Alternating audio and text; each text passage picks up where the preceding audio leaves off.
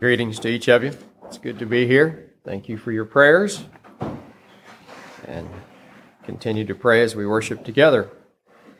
Special thank you to Brother Philip Martin for working a trade with us. It's all part of a three-way trade between Brother Luke and Brother Philip and I to make it possible for us to go to Jordan, and we appreciate your prayers as it relates to that. We're looking forward to it.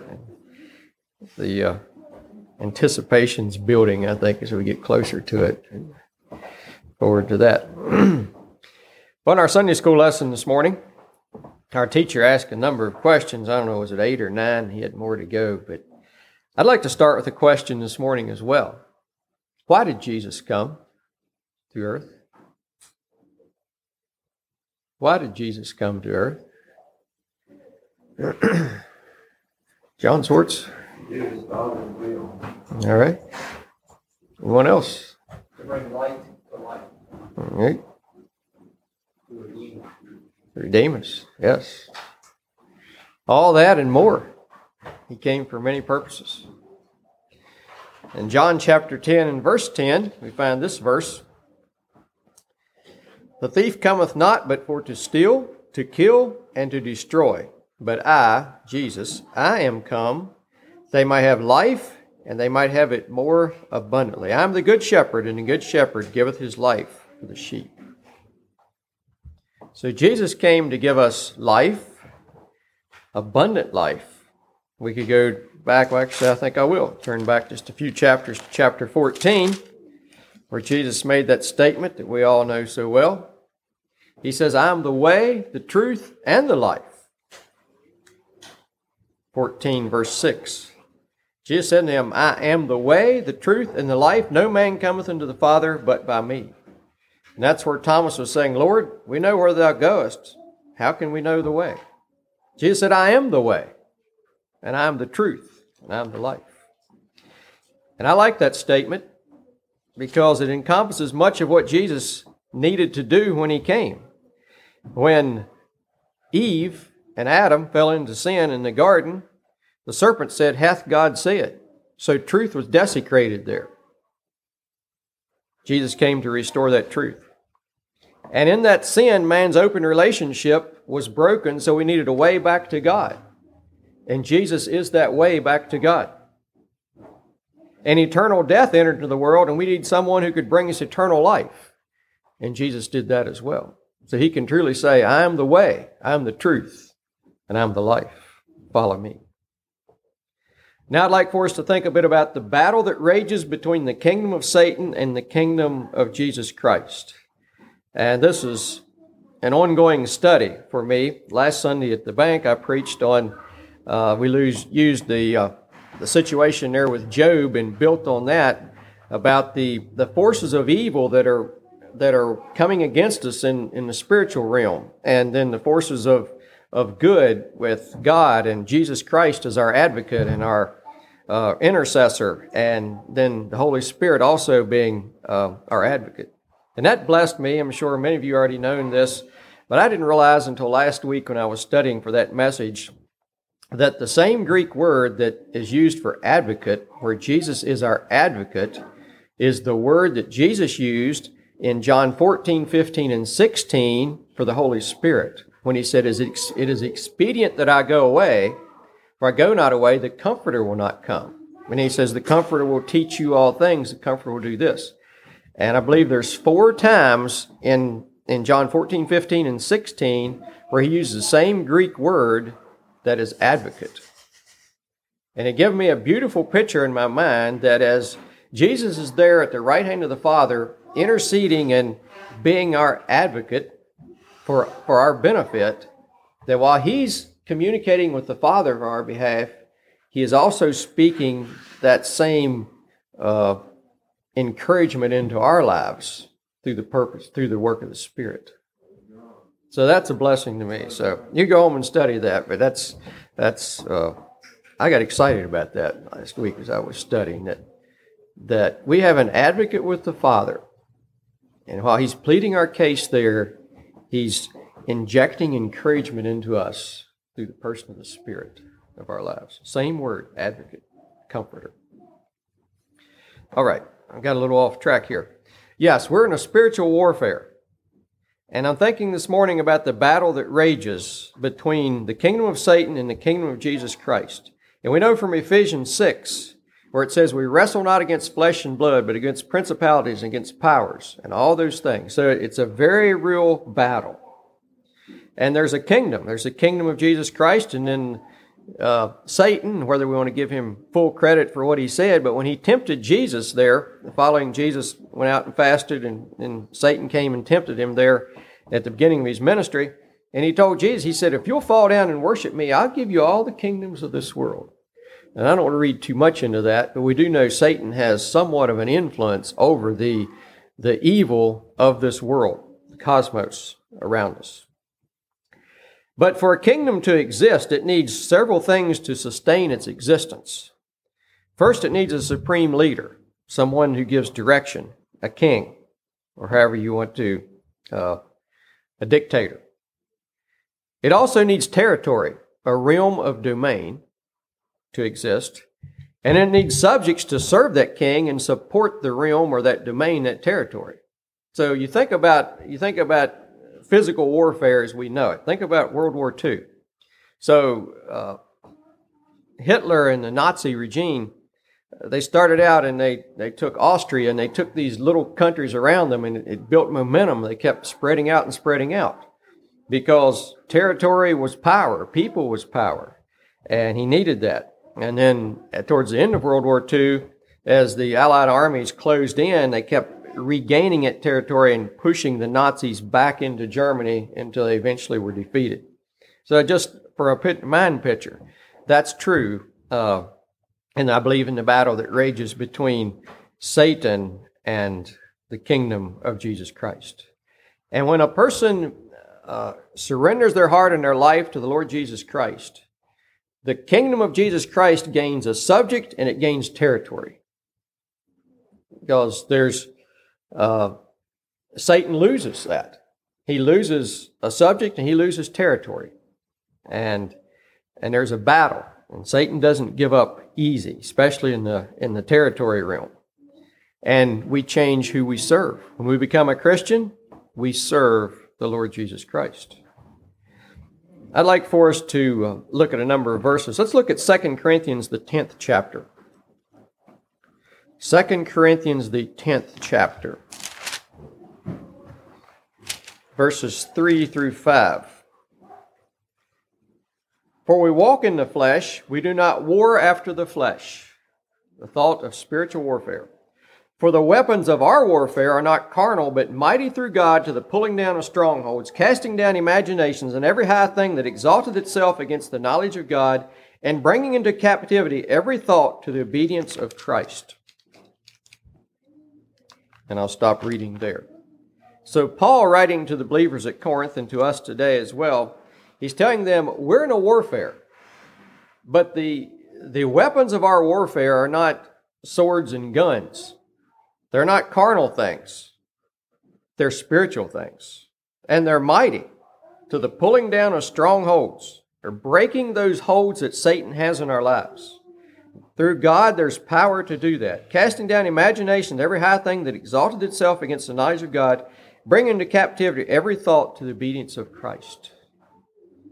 The idea of regaining that, taking that territory back from Satan and bringing everything under the lordship of Jesus Christ, bringing it into obedience of Christ, even our thoughts.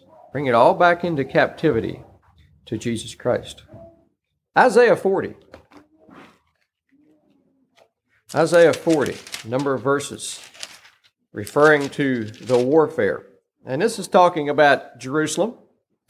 Comfort ye my people, saith your God. Speak comfortably unto Jerusalem, and cry unto her that her warfare is accomplished, that her iniquity is pardoned, that she hath received of the Lord's hand double for all her sins, that the voice of him that crieth in the wilderness, prepare ye the way of the Lord, make straight in the desert a highway for our God. And every valley shall be exalted, and every mountain and hill shall be made low, and the crooked shall be made straight, and the rough places plain, and the glory of the Lord shall be revealed, and all flesh shall see it together, for the mouth of the Lord has spoken it. Here the prophet Isaiah is crying out. He says, comfort my people. There's a time coming. Speak comfortably to Jerusalem and cry unto her, her warfare is accomplished. There is a time coming. There is a Savior coming. Prepare a way for him, and the glory of the Lord shall be revealed, and all flesh shall see it together. It's just beautiful passages all through Isaiah, looking for the coming of the Messiah. That kingdom that will be set up. And yet again in Colossians, the first chapter. Colossians, the first chapter, verses 9 through 14.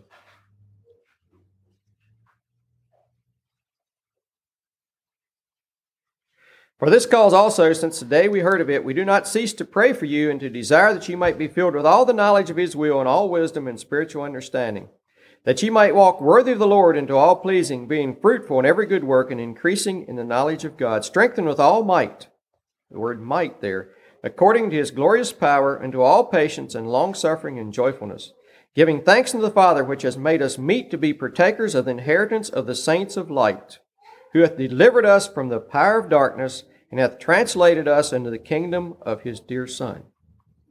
Reminds me of what Brother Philip said when I asked the question, why did Jesus come? He said he come to make us meet, or to be suitable, to be partakers of the inheritance of the saints of light. And in doing that, he has delivered us from the power of darkness, and hath translated us into the kingdom of his dear Son. I'd like to think a bit about that delivery. Deliverance from the power of darkness. Going back to World War II again, and I've seen this picture and read, I don't remember where it was years ago, a picture of the people of Europe rejoicing in the streets as the Allied armies was marching down after they had retaken portions of Europe. People rejoicing in the streets because they'd been freed from the Nazi regime.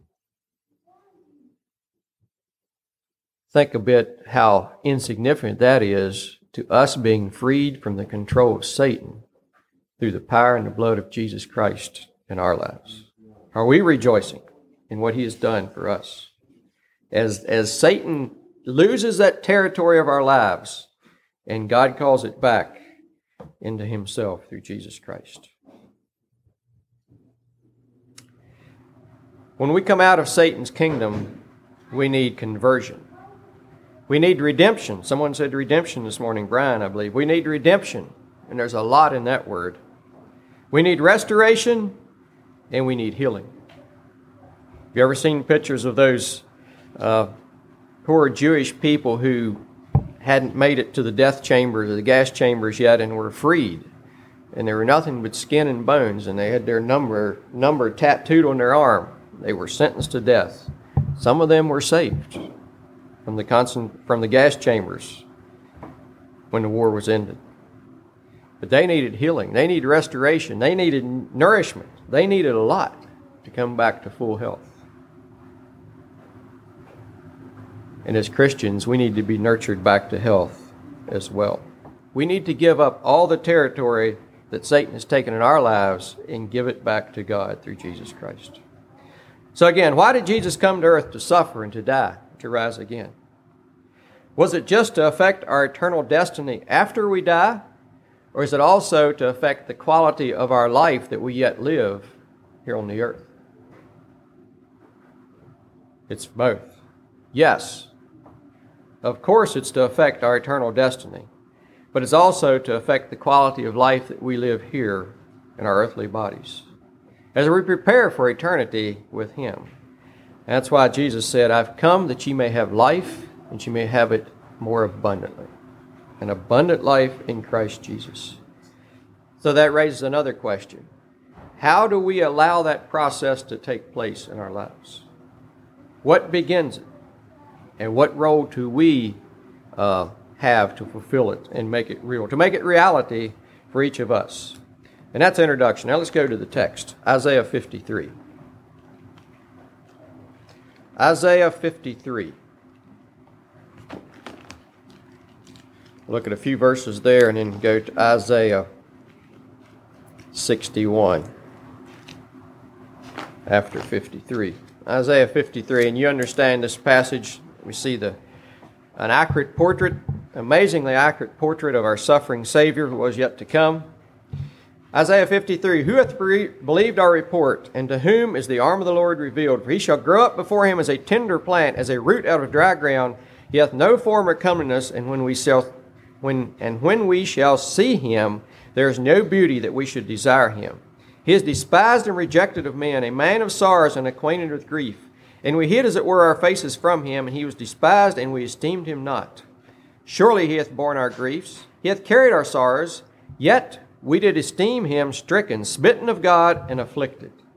Now notice verses 5 especially. But he was wounded for our transgressions, he was bruised for our iniquities. The chastisement of our peace was upon him, and with his stripes we are healed. We all like sheep have gone astray. We have turned everyone to his own way, and the Lord hath laid on him the iniquity of us all. And I'll stop reading there. We understand that Jesus needed to be crucified. His blood needed to be shed for the remission of our sins. The Scripture tells us without the shedding of blood, there is no remission. And we see that all the way back in the early sacrifice of the Old Testament. Without the shedding of blood, there was no covering of sin. So we understand that. And John the Baptist stood before the crowd as Jesus walked up and he said, Behold the Lamb of God which taketh away the sin of the world. The spotless Lamb who would shed his blood. But now my question is, and we understand that, he hung on the cross and blood no doubt dripped from his hands and his feet. And then the soldier came and pierced his side, and the Scripture tells us that blood and water flowed out. And then we sang, Rock of Ages, cleft for me. Riven side which flowed, I can't get it all, but from his riven side which flowed water and blood. He has sinned a double cure. A little Calvinistic there, but anyway, we sing about that. We understand that. That blood needed to be shed. That needed to take place. But why the scourging? Why did Jesus need to be tied over that rock, or however they did it, and whipped, and his lacerated, and the crown of thorns, and all that suffering that preceded the cross? How does that fit into our redemption experience? And I don't proclaim to have all the answers to that, but I've certainly been thinking about it, meditating and studying for some time. And it says here in verse 5, with his stripes we are healed. That's referring to what took place to his body before he went to the cross. His stripes we are healed. And that's not the last time we find that. Peter picks up on that, talks about it as well. With his stripes we are healed. His body lacerated, his back torn to shreds, and then put on that rough-hewn cross to hang there. Why? The Scripture tells us he was wounded. He was bruised. The word bruised means crushed. There was chastisement. And then it says, our peace. Our peace.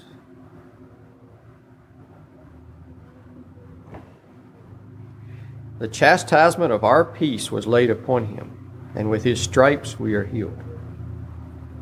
I think we need to seriously consider that.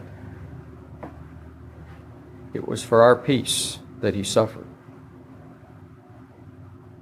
We are healed. As Jesus healed from the wounds that was laid upon him, he offers spiritual healing to the wounds that Satan has laid upon us, the wounds of sin in our lives and the effects of sin. Remember the question we're considering overall. Why did Jesus come to earth? I invite you to turn with me to Luke 4. Luke 4. Jesus began teaching.